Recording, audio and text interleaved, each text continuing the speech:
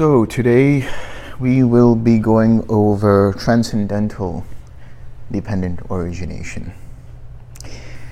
So in some suttas, like Samyutta Nikaya 12.23, which is the Upanisa Sutta. That's not what we're going to do today, but in that sutta, it shows all of the 11 links related to or leading to awakening. The way we understand dependent origination, the one that we've gone through so far, that is the elaboration of the second noble truth. How suffering arises. What are the causes and conditions for suffering? The transcendental dependent origination allows us to see the elaboration of the third noble truth. How does suffering cease? And how do we get there to the cessation of suffering? So it deals with the third and fourth noble truths. So the sutta I'm reading today, this is from the Anguttara Nikaya, the book of tens, number 3. So 10.3, Anguttara Nikaya 10.3. It's called Virtuous Behavior. Now, in the Upanisa, it talks about 11 links.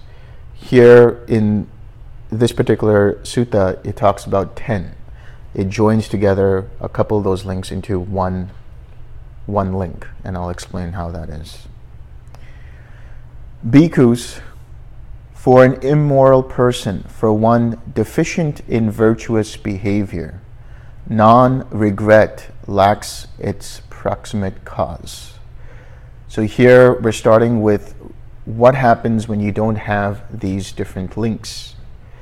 If you don't have the first link in transcendental dependent origination, it will not lead to the next link. So here we're talking about an immoral person, somebody who does not follow the precepts. So here the first link is virtue, keeping your precepts, being virtuous. That is refraining from harming or killing beings, refraining from taking what is not given, refraining from sensual and sexual misconduct, refraining from using false speech, gossip, slander, and so on. And of course, refraining from intoxicants. So keeping the precepts results in non-regret. So non-regret is a mind that is rid of any kind of restlessness. If you keep your precepts for a long and continuous period of time, your mind becomes collected. Your mind becomes calm, naturally. Which means you don't have regret. When you break a precept, what happens? The conscious in your mind, the conscience, it says, I shouldn't have done that. And it agitates the mind. And now that agitation leads to restlessness and remorse and anxiety, worry, and so on. But if you keep your precepts, if you're not harming yourself, if you're not harming other beings, then there's nothing for you to be restless about. You are content. You're free from any kind of non-virtuous behavior, from any kind of unethical behavior, any kind of immoral behavior. Because of that, your mind naturally lets go of that restlessness, and your mind naturally has non-regret. Now, in the Upanisa Sutta, the 12.23 Samyutta Nikaya, there the first link is actually suffering, dukkha. Dukkha leads to faith. The reason being is everyone who came upon this path came upon it because of suffering. They've had enough of suffering. So what happens? Suffering, you have dukkha, one of two things can happen. One is you find a way out of that suffering through all kinds of ways of distracting yourself from that suffering.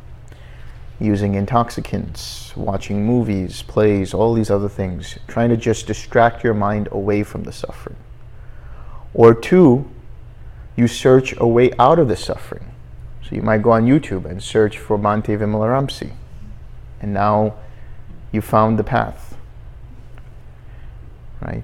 Now you know about meditation, you learn about meditation, you learn about dependent origination. So suffering is the beginning. The suffering, if you have enough suffering, it will lead you to samvega. Samvega means a mind that wants out of that suffering. It's not aversion, it just realizes, wow, I've had enough of the suffering, and it's related to disenchantment. So it's called dismay. So now you have that dismay and you look for a way out of that suffering. You come across somebody who is talking about the Dhamma, and now you listen to them. You lend your ears to them and you're listening to the Dhamma. Now you're bringing up faith. So now that faith that you have results in your mind letting go of what it thought was the right way. You start to develop what is known as saddha in Pali. You start to develop a let's just see what happens kind of attitude. Let's try it. You're open to seeing what this whole process is about. And so from there, that results into the next link, which we'll talk about. But in this case here, it's saying, when there is no non-regret, meaning when the mind has restlessness and remorse and anxiety, when the mind has that because it's not keeping its precepts, joy lacks its proximate cause. So when there is no non-regret, for one deficient in non-regret, joy lacks its proximate cause. Here the joy is not referring to piti in Pali. It's referring to pamoja. So pamoja is the joy of the Dhamma. Some of you might be listening to a Dhamma talk and you go into a meditative state, or you start to experience a lot of joy that comes up from listening to the Dhamma. That joy is pamoja. When you see for yourself your mind is free of any kind of hindrances because you are keeping your precepts, when you see that your mind is collected and calm and not restless, the natural resultant of that is the pamoja, the joy of the Dhamma. But if you don't keep your precepts and you have non-regret, then you don't have joy. And so for when there is no joy, for one deficient in joy, rapture lacks its approximate cause.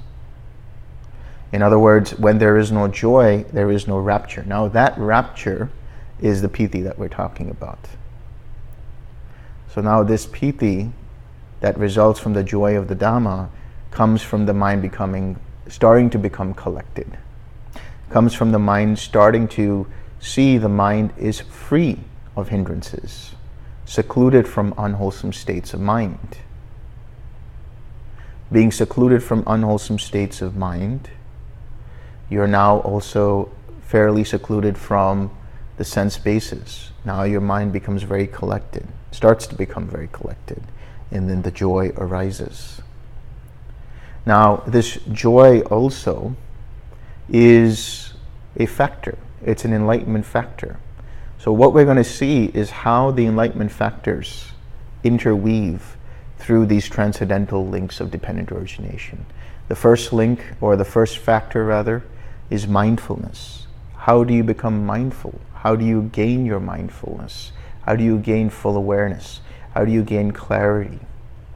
You need a mind that is non-agitated. How do you get a mind that is non-agitated? You keep the precepts. When you keep the precepts, your mind becomes naturally more mindful. And of course, the quick way of doing that is starting to realize, oh, there's hindrances present here. Then you 6R. You use the 6 R's. You regain your mindfulness. Having done that, you have energy. And so now that energy, keeping the precepts actually takes energy, right? It takes effort. It takes effort for your mind to see that you have a choice, either to keep that precept or to break it. Now, the right effort is to recognize your mind's inclinations and let go of the wrong, unwholesome inclinations that lead down the wrong path, that lead to suffering. And you make the effort to let go of that and come to the right path, come to keeping that precept, leading to further clarity of mind, which leads to that pamoja, which leads to that joy, to that piti. So now we have mindfulness, and based on that mindfulness, we have investigation of states. Dependent upon that investigation of states, we have effort or energy. Dependent upon that energy, there comes joy. So now what is that investigation of states? Investigation of states comes from the word Dhamma Vichaya. Dhamma Vichaya means basically knowing what is present, what phenomena are present. So in other words, you're recognizing what phenomena is present in your mind.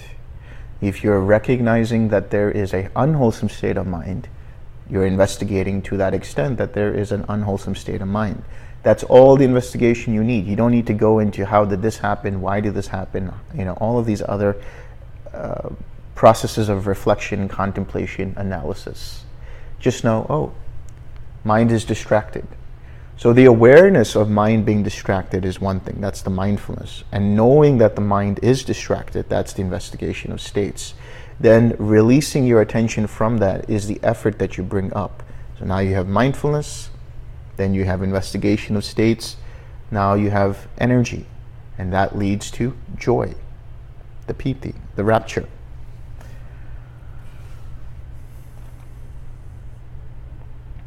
When there is no rapture, for one deficient in rapture, tranquility lacks its proximate cause. So what is tranquility? That is the relaxed step. So you relax your mind. Your mind naturally becomes tranquil. So when you keep your precepts, you're mindful of what is present and what is not present. You're investigating what is wholesome, what is not wholesome. You make the effort to let go of the wholesome and let go of the unwholesome and come to the wholesome. Experience the pamoja, have that joy that arises, and now your mind is tranquil. Your body is tranquil. So now that is the next factor, the next enlightenment factor you require, the next awakening factor that you require. That is the tranquility factor, the relaxation. Now, as I said before, the 7 enlightenment factors can be activated through using the 6 R's. When you recognize that your mind is distracted, you bring up mindfulness. Knowing that your mind is distracted, you bring up investigation of states. Releasing your attention from that, you bring up the right effort, the right energy. Now, when you relax, you bring in the tranquility. When you re-smile, you bring up the joy, the piti. And then when you return back to your object, you bring up the collectedness. And the equanimity is present whenever you use the 6 R's, not becoming agitated, pulled in one direction or the other about what you need to do. So when there is no tranquility, for one deficient in tranquility, pleasure lacks its proximate cause. Here, the pleasure that we're talking about is the bodily pleasure. That is to say, when you experience the joy coming up, you experience sukha in tandem with that joy. Not the cat, remember. Although he does bring a lot of sukha to people. So, that can be experienced in the body. You feel like your body is very comfortable, just the right temperature, everything's going well, everything is relaxed, and the mind also feels comfortable because the body is comfortable. So that's the sukha, that's the pleasure in the body.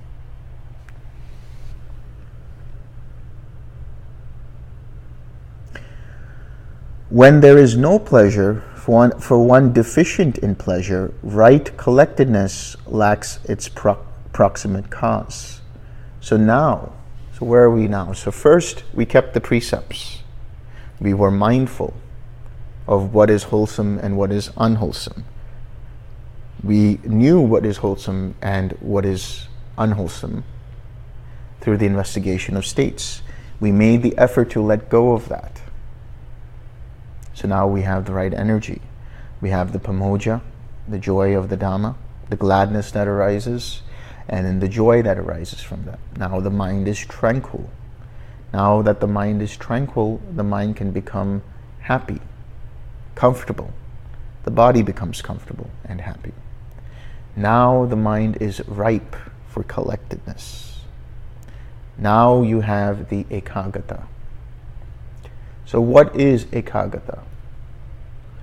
Ekagata is generally translated as one-pointedness, but that gives a connotation that your mind has to be super focused, like a laser. Ekagata is really unification of the mind. It's the chitta ekagata, which is the unified mindset. In other words, what's the mindset? Like a mood, right? When you have a certain kind of mood, it's a collection of emotions that you have throughout the day. You are in a happy mood because you have predominantly happy emotions. You're in a lousy mood because you have predominantly sad or angry or irritated emotions. In the same way, the mindset is a collection of similar thought patterns. When you have a mindset that is collected, your mind is filled with thoughts of gladness, thoughts of happiness, thoughts of tranquility, thoughts of loving kindness, thoughts of compassion, and so on. Because that feeling is so nice, and because those thoughts orient themselves towards something that's so nice in terms of its pleasant experience, the mind naturally collects itself around that experience. So this is a natural collectedness that arises, not something you have to construct. Once your mind is relaxed, then the collectedness comes to fruition. But if you're constructing that process, then you're going into that laser-focused one-pointedness. If your mind is letting go of hindrances, letting go of unwholesome states of mind, has the joy, is relaxed, then it will naturally just orbit around the object, which is a beautiful experience. The loving kindness is a beautiful experience. The compassion, the joy, the equanimity, the quiet mind. When the mind collects itself around that, it's orbiting it, right? The loving kindness is like a planet, and your attention orbits around that. When it comes out of orbit, now it gets distracted by something, you use the 6 R's to bring it back into orbit. And now you stay with the object of meditation. This is right collectedness that results from that tranquility.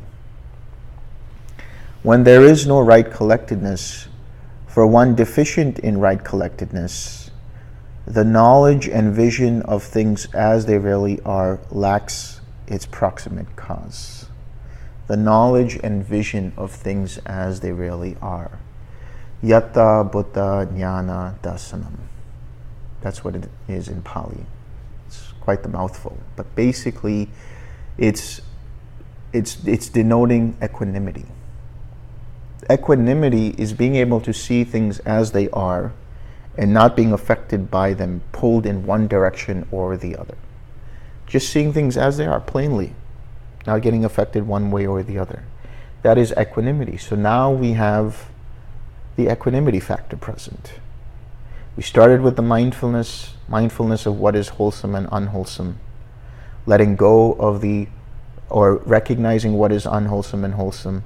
So now you're investigating, letting go of that. So now you have the effort, the right effort, the energy that brings up the tranquility and the joy that leads to collectedness. Now that collectedness leads to equanimity. So that equanimity is a Brahmavihara, but it's also an enlightenment factor. That equanimity is a mindset. This is what is meant by when I say experience everything fully. Don't run away from it. Don't try to grasp onto it. Don't land on it. Just experience it fully, whether it's pleasant, unpleasant, or neutral, but without the sense of I. You're just looking at that experience. There is no there is no experiencer there. There is just the experience.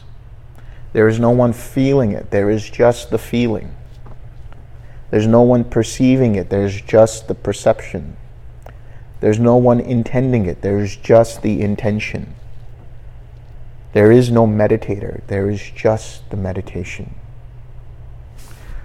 So from that standpoint, so to speak, there is equanimity. This is true equanimity. Not being bothered by anything because you're not taking anything personally.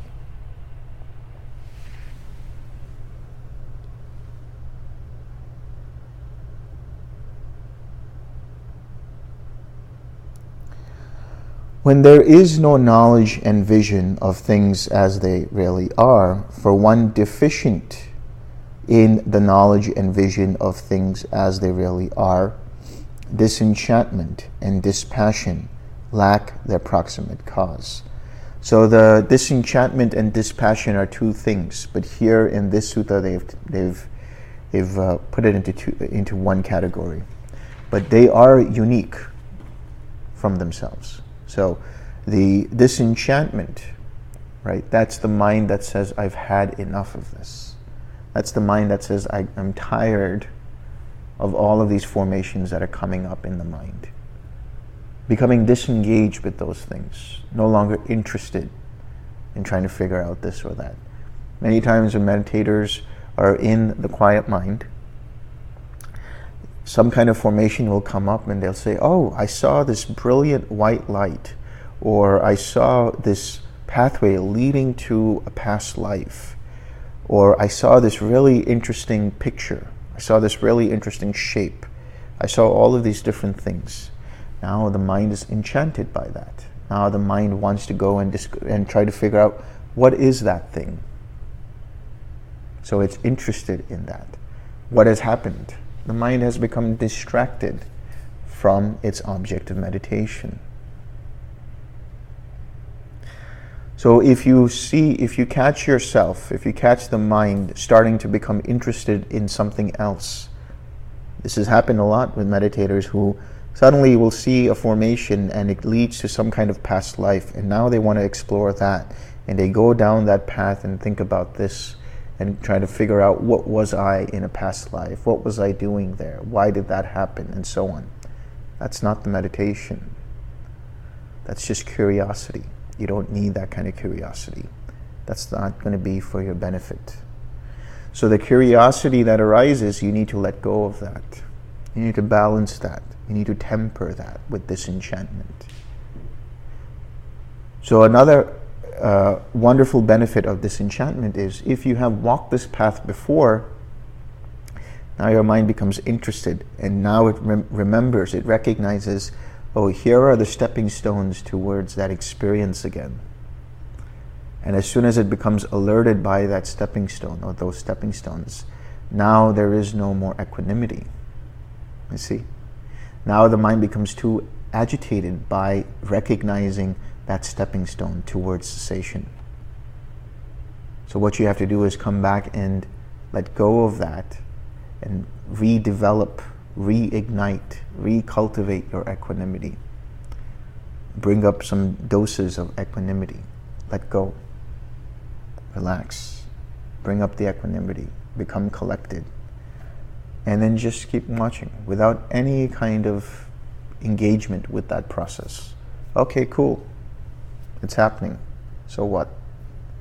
Right? Once you have that kind of an attitude in your mind when it comes to the meditation, so what? It's no big deal. That's the true disenchantment. Now, what about dispassion? Disenchantment naturally leads to dispassion. Dispassion is that mind that is in that bubble. It doesn't get affected by anything in the form of getting interested here or there. So The disenchantment is the mind that is like a Teflon, kind of like everything kind of glides through it. But now, here, with the dispassion, the mind becomes alone. It's wrapped in this bubble that it's sort of like just protected by that dispassion. It's not interested, it's detached, completely detached from all formations. It sees the formations from afar, but it's just kind of noticing it, but not really engaging with it. It's like when you're eating your food at lunch and Duke comes to you trying to get some food. And you're just aware he's there, but you're still eating your food. Not really paying attention to him. As soon as you pay attention to him, what happens? You get enamored by those puppy dog eyes, and now you want to give him food. Now you're feeding him attention. Now you're no longer on your object of meditation. But you're aware, okay, Duke is there. It's fine. It's cool. It's all right. Eventually, Duke gets tired and realizes, okay, I can't win with this person. So he goes to the next person. Right? The same with the formations; they just go away because you don't have the attention on those formations. So now you have dispassion. Now your mind is completely quiet, no vibrations. Everything is just very, very still. When there is no disenchantment and dispassion, for one deficient in disenchantment and dispassion, the knowledge and vision of liberation lacks its proximate cause. So again, they have packaged this into two. So what actually happens is, once you have that dispassion, eventually, because there are no more formations, there are no more mental formations arising, the mind ceases. And now there's cessation. And then from that cessation, the mind is unconditioned, because you have let go of all conditions. As you're going through this process of jhanas, don't think of them as you climbing up somewhere. Think of it as you diving deep down into the mind. Think of it as not as bringing up experiences, but think of it as letting go of experiences. The jhanas are levels of cessation. In the first jhana, what happens? You let go of the hindrances. The cessation of the hindrances leads to being in a jhanic state of mind. So that jhanic state of mind is now starting to get into the first jhana. Now you become collected around the loving kindness. You have the vitaka and vichara, the intentionalizing of the loving kindness. You bring it up, right? You use a wholesome image. You use gratitude. You use a wholesome memory. You use wholesome phrases, whatever works, and you feel the loving kindness. That's the vitaka and vichara, the thinking and examining thought. Now, when you then have that feeling of loving kindness, you let go of the verbalizations. You let go of the wholesome image, the wholesome memory, the gratitude. Now you're staying with that feeling of loving kindness. Or you bring up the spiritual friend, you stay with the spiritual friend. And then what ceases in the second jhana? The vitaka and vichara. Having let go of that, the vitaka vichara ceases in the second jhana. And you have more joy that comes up. You have more sukha that comes up, more comfort in the body and in the mind. Then as you progress into the third jhana, what ceases? The joy starts to taper off. The piti starts to taper off. And now there's only the sukha, and there's the ekagata, the tranquility, the pleasant abiding, as the noble ones say. And then as you get into the fourth jhana, what happens? Even the sukha ceases, and now your mind is just very calm, very balanced, deep equanimity.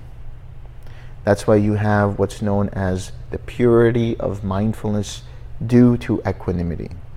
This is what's going on. You cycle through the enlightenment factors as you get through each of the jhanas. And then eventually you have the equanimity. And then that leads to further mindfulness, further collectedness, further deepening of equanimity.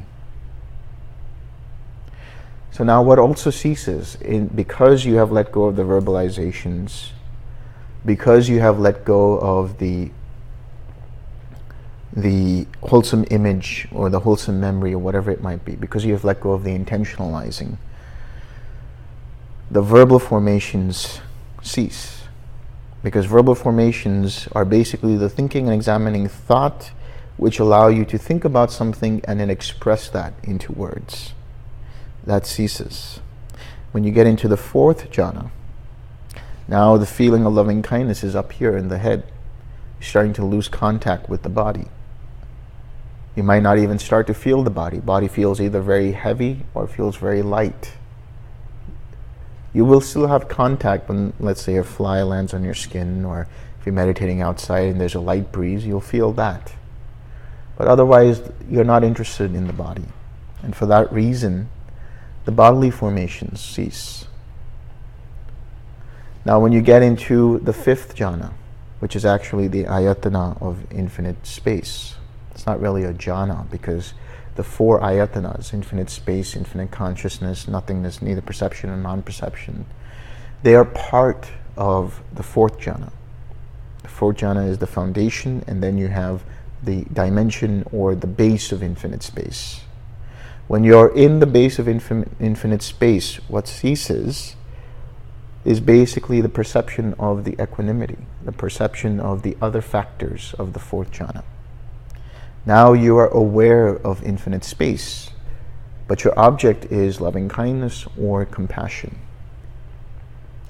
Then when you get into infinite consciousness, the perception of infinite space ceases. And now you're seeing the arising and passing away of individual consciousnesses. And then tied to that can be the joy. And then when you get into nothingness, the perception of infinite consciousness ceases. And then tied to that nothingness is the experience of equanimity. And then when you get into neither perception nor non-perception, the perception of nothingness ceases. And now you're in quiet mind. And now you're dealing with mental formations. And they arise in the form of that light, in the form of words, in the form of pictures, in the form of shapes, in the form of all of these different kind of disconnected thoughts that just don't make any sense at all. So you're in that little sort of like dream-like lull. You don't have sloth and torpor. Your mind is very attentive, but it just feels like it's going through this like star cloud of all of these different thoughts. You're not fully aware of what's going on. This is neither perception nor non-perception. And then eventually, once you develop that disenchantment, so now you have equanimity very strong in nothingness, and now you start to develop the disenchantment where all formations are just going through you, or your attention is going through them, not exactly looking at them. And then the dispassion. And eventually, because all formations cease, the mind ceases. So that's the cessation of mental formations. With the cessation of mental formations, there is the cessation, obviously, of perception, feeling, and consciousness tied to it. Now because of that, you've let go of all formations. That's why Nibbana is also seen as this is tranquil, this is peaceful, namely the tranquilizing of all sankharas, the tranquilizing of all formations, the dispassion, the relinquishing, and so the release, the Nibbana. That's the unconditioned. You have deconditioned the mind of all things, going through the jhanas. And then the mind makes contact with the unconditioned. So when the mind comes back up online, the first spark that happens is contact, sparsha or phasa, with the Nibbana, the Nibbana dhatu. That's the Nibbana element. So that experience of Nibbana is basically a mind that is completely unconditioned. Now, once we understand dependent origination, With the arising of contact, there is the arising of feeling, which means the feeling that arises from contact with the Nibbana element is the feeling of joy and relief that you experience, the feeling of equanimity that you experience, all of these other things. So then what happens? So you have made contact with the Nibbana element, and it feeds back into the pure formations that arise. Those pure formations have no craving in them. They have no conceit in them. They have no ignorance in them. They have no wrong views in them. Those formations you start to see in the form of dashes or lines or spaces or flickering or whatever it might be. You might see them, you might not see them, it doesn't matter. But what's going on is the formations arise, the pure consciousness arises that gives rise to the pure feeling of that joy and that relief. It's an otherworldly joy and relief that you experience. But then what happens is once you have the experience, once you have feeling, with the arising of feeling, there is the arising of craving. What craving arises? Oh, that was great. How do I experience that again? I want that. I really like that. Now you identify with it. Which means, some of the fetters have dropped, like the first 3 fetters. But now there's still the craving, still the aversion, because now you have clung to that feeling. How do I bring about that feeling again? So now you practice to get to the next step. So now what are you doing to get to the next step? Rinse and repeat. Go back to the first link of the transcendental dependent origination. Keeping the precepts. Developing the confidence in the Buddha, Dhamma, and Sangha. Now it's there naturally. Making the right effort to let go of further unwholesome aspects of the mind. Experiencing the rapture, the joy of the Dhamma, experiencing the rapture again, experiencing the pleasure, experiencing the tranquility, or rather experiencing the tranquility and the pleasure, and then the collectedness again. So rinse and repeat, go through that whole process again. Then it takes you again to further disenchantment, further dispassion, and that further leads you into the experience of cessation. Now, depending upon how you 6 are, how frequently you let go and recognize how frequently your mindfulness is sharp, it can bring about the next attainment, where you start to weaken the fetter of craving, weaken the fetter of hatred or aversion. And so now you have the entry into Sakadagami. Now that you have that, what do? Go back again. Rinse and repeat the transcendental links of dependent origination. Now as you're doing that, it is also dependent upon how often you 6 are whenever you recognize craving and aversion coming into your mind in your daily life. So 6 R's is not only for the meditation cushion or the meditation chair. 6 R's also used for daily life. Recognizing when craving comes up, recognizing when conceit comes up, recognizing when that self-image wants to grab onto something and letting that go. The more you do that, the easier it becomes for you to go into the next stage, the stage of the Anagami. So again, you go through that whole process, keeping the precepts, having non-regret, the joy of the Dhamma, having piti. From that piti comes the tranquility. From that tranquility comes the sukha. From that sukha comes the collectedness. From that collectedness comes the equanimity, seeing things as they are. From that comes the disenchantment and the dispassion. And then again, cessation. So then you experience cessation, mind becomes unconditioned, there is contact with the Nibbana element, but this time around, because you have continued to whittle away at that fetter, that weakened fetter of craving and aversion, sensual craving and aversion, next time you have the feeling of joy and relief, it will be very subdued. You'll have more equanimity than joy. You'll have more clarity than joy. So the joy won't always be as vibrant as you experience it the first time around. And so now you have more equanimity. You have more clarity of mind. Now as you have that, your mind doesn't grasp onto that feeling of joy, that feeling of relief. Now, because of that, there's no fuel for further craving, no fuel for further aversion to arise. You've let go, and that fetter, those two fetters of craving and aversion have dropped. So what's happening there?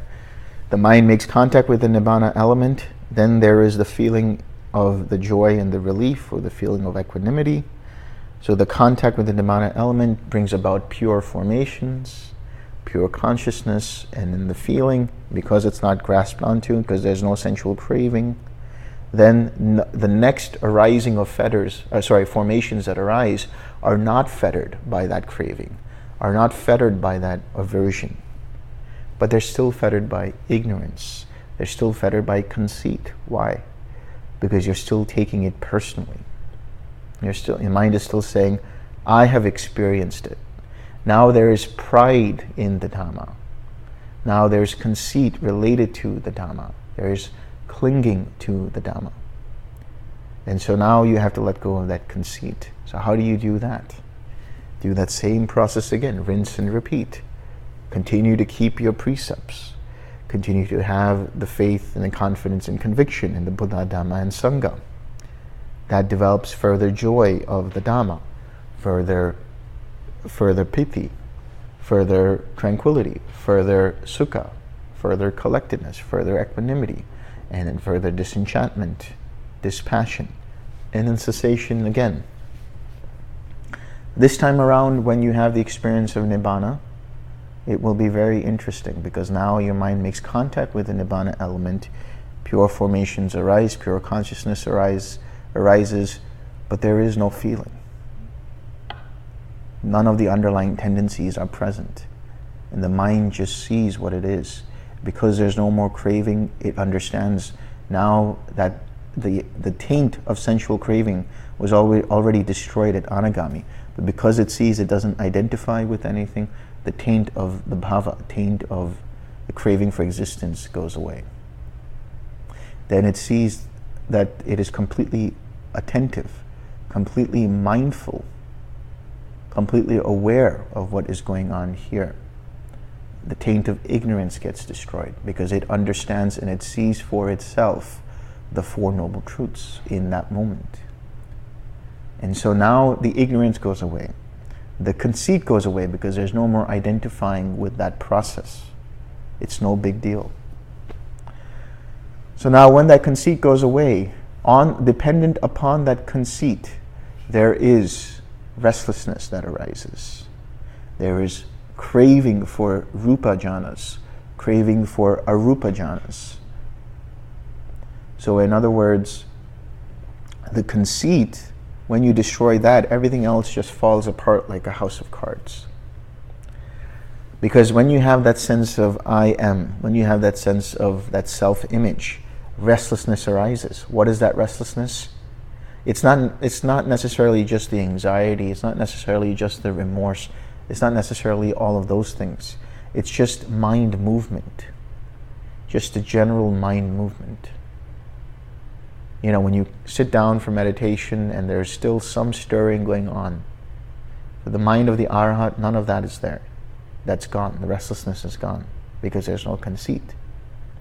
And then the craving for existence, the craving for the existence in a rupa jhana or in a brahmaloka goes away, dependent upon that conceit. And then the craving for arupa lokas, that goes away. And of course the ignorance goes away completely. Now, is it as clear-cut as I've laid it out for you? No, I'm simplifying the process. It can take time. This is a gradual process. This is a gradual training.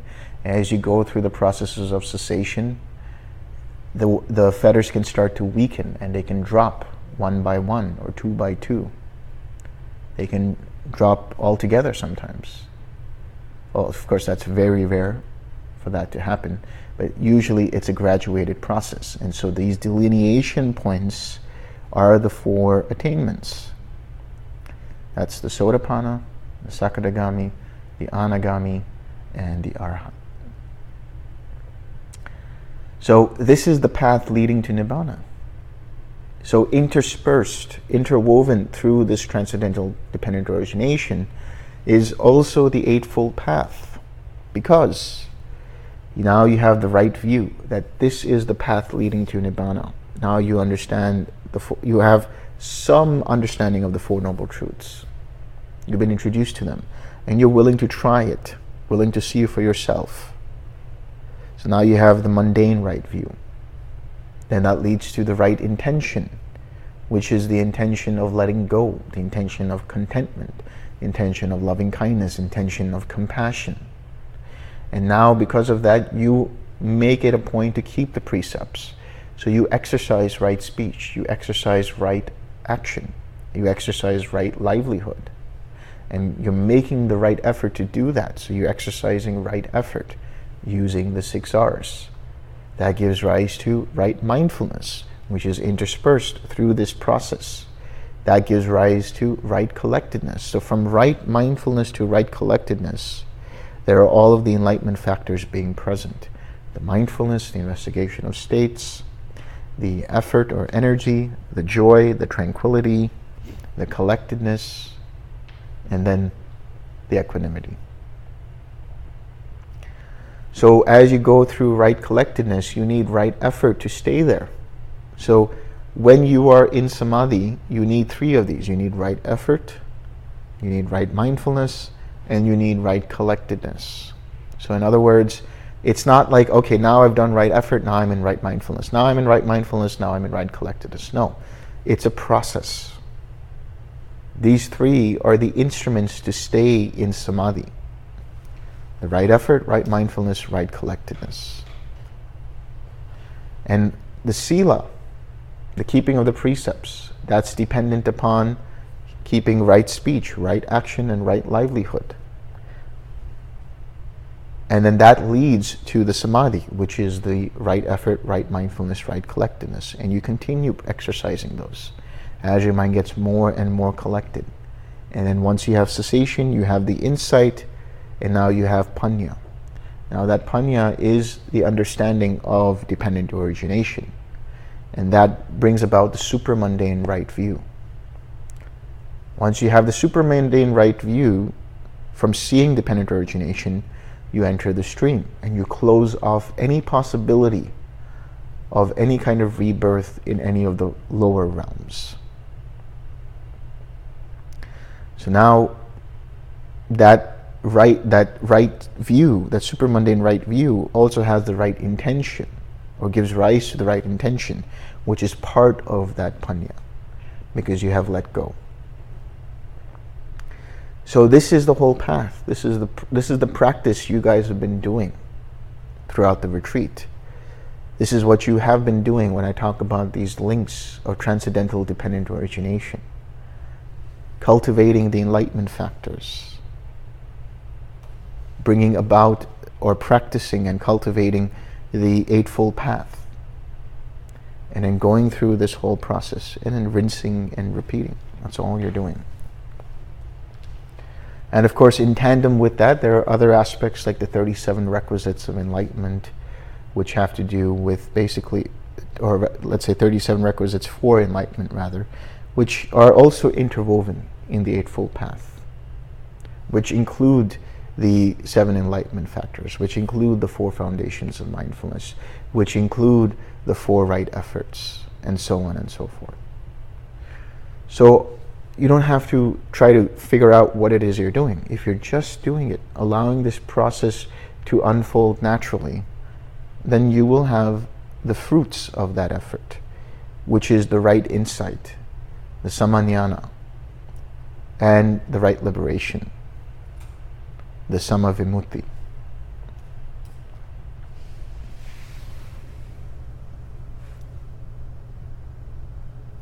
Now, it says here the knowledge and vision of liberation. So what happens is your mind becomes liberated and it knows that it's liberated.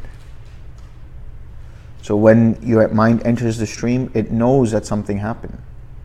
So when you come out of cessation, right, what happens? The formations come up in a certain order, in the reverse order that they ceased. So what ceased first? The verbal formations, then the bodily formations, then the mental formations. In this case, you experience first the arising of mental formations in the form of feeling that joy and relief, and in the bodily formations where you feel it in your body, going all throughout your body. And then the verbal formation, which says, what was that?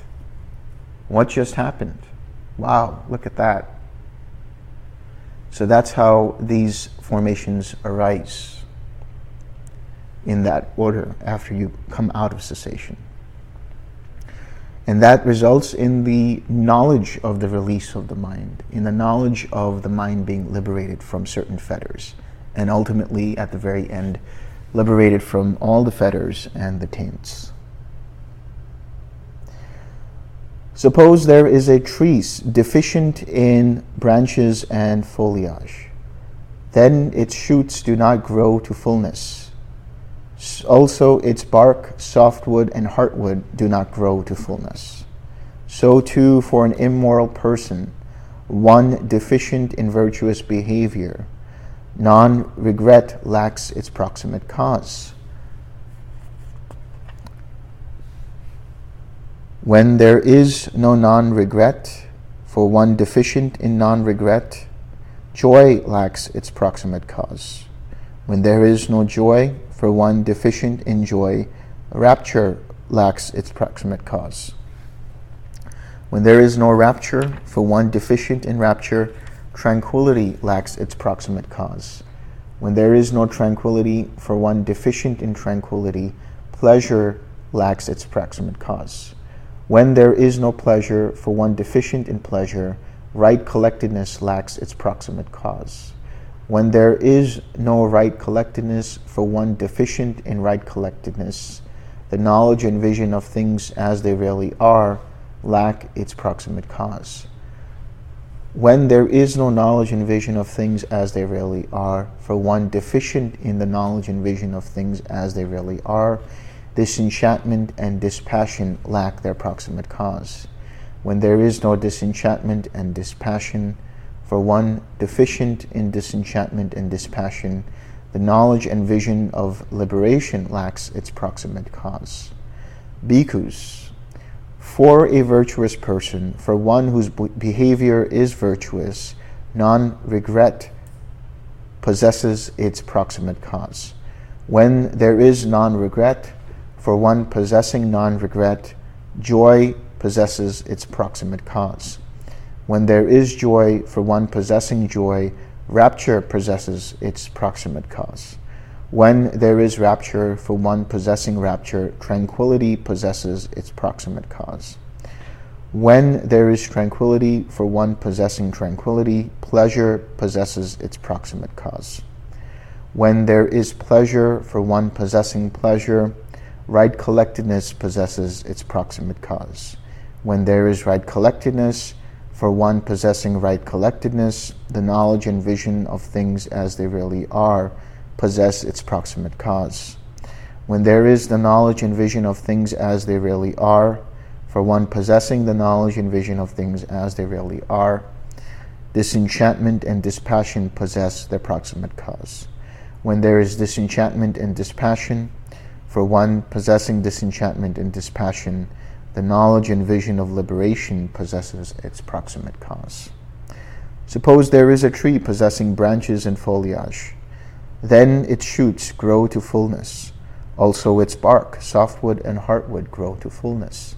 So too for a virtuous person, one whose behavior is virtuous, non-regret possesses its proximate cause.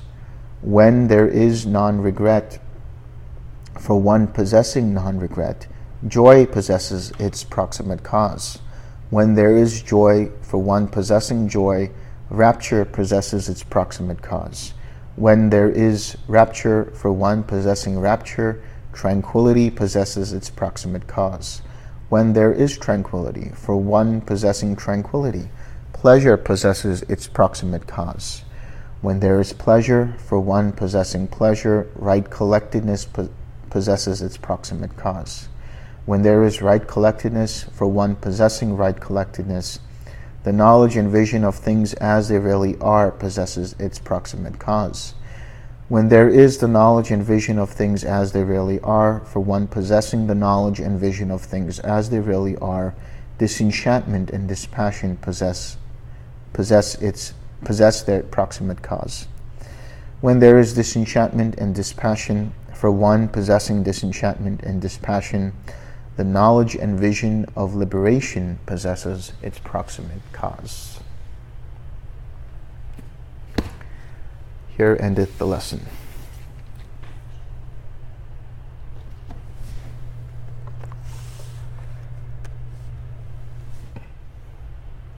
All right, let's share some merit.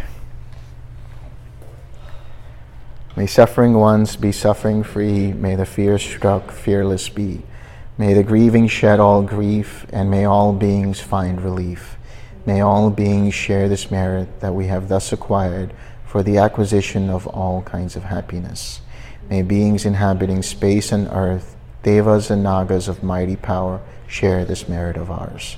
May they long protect the Buddha's dispensation. Sadhu, sadhu, sadhu.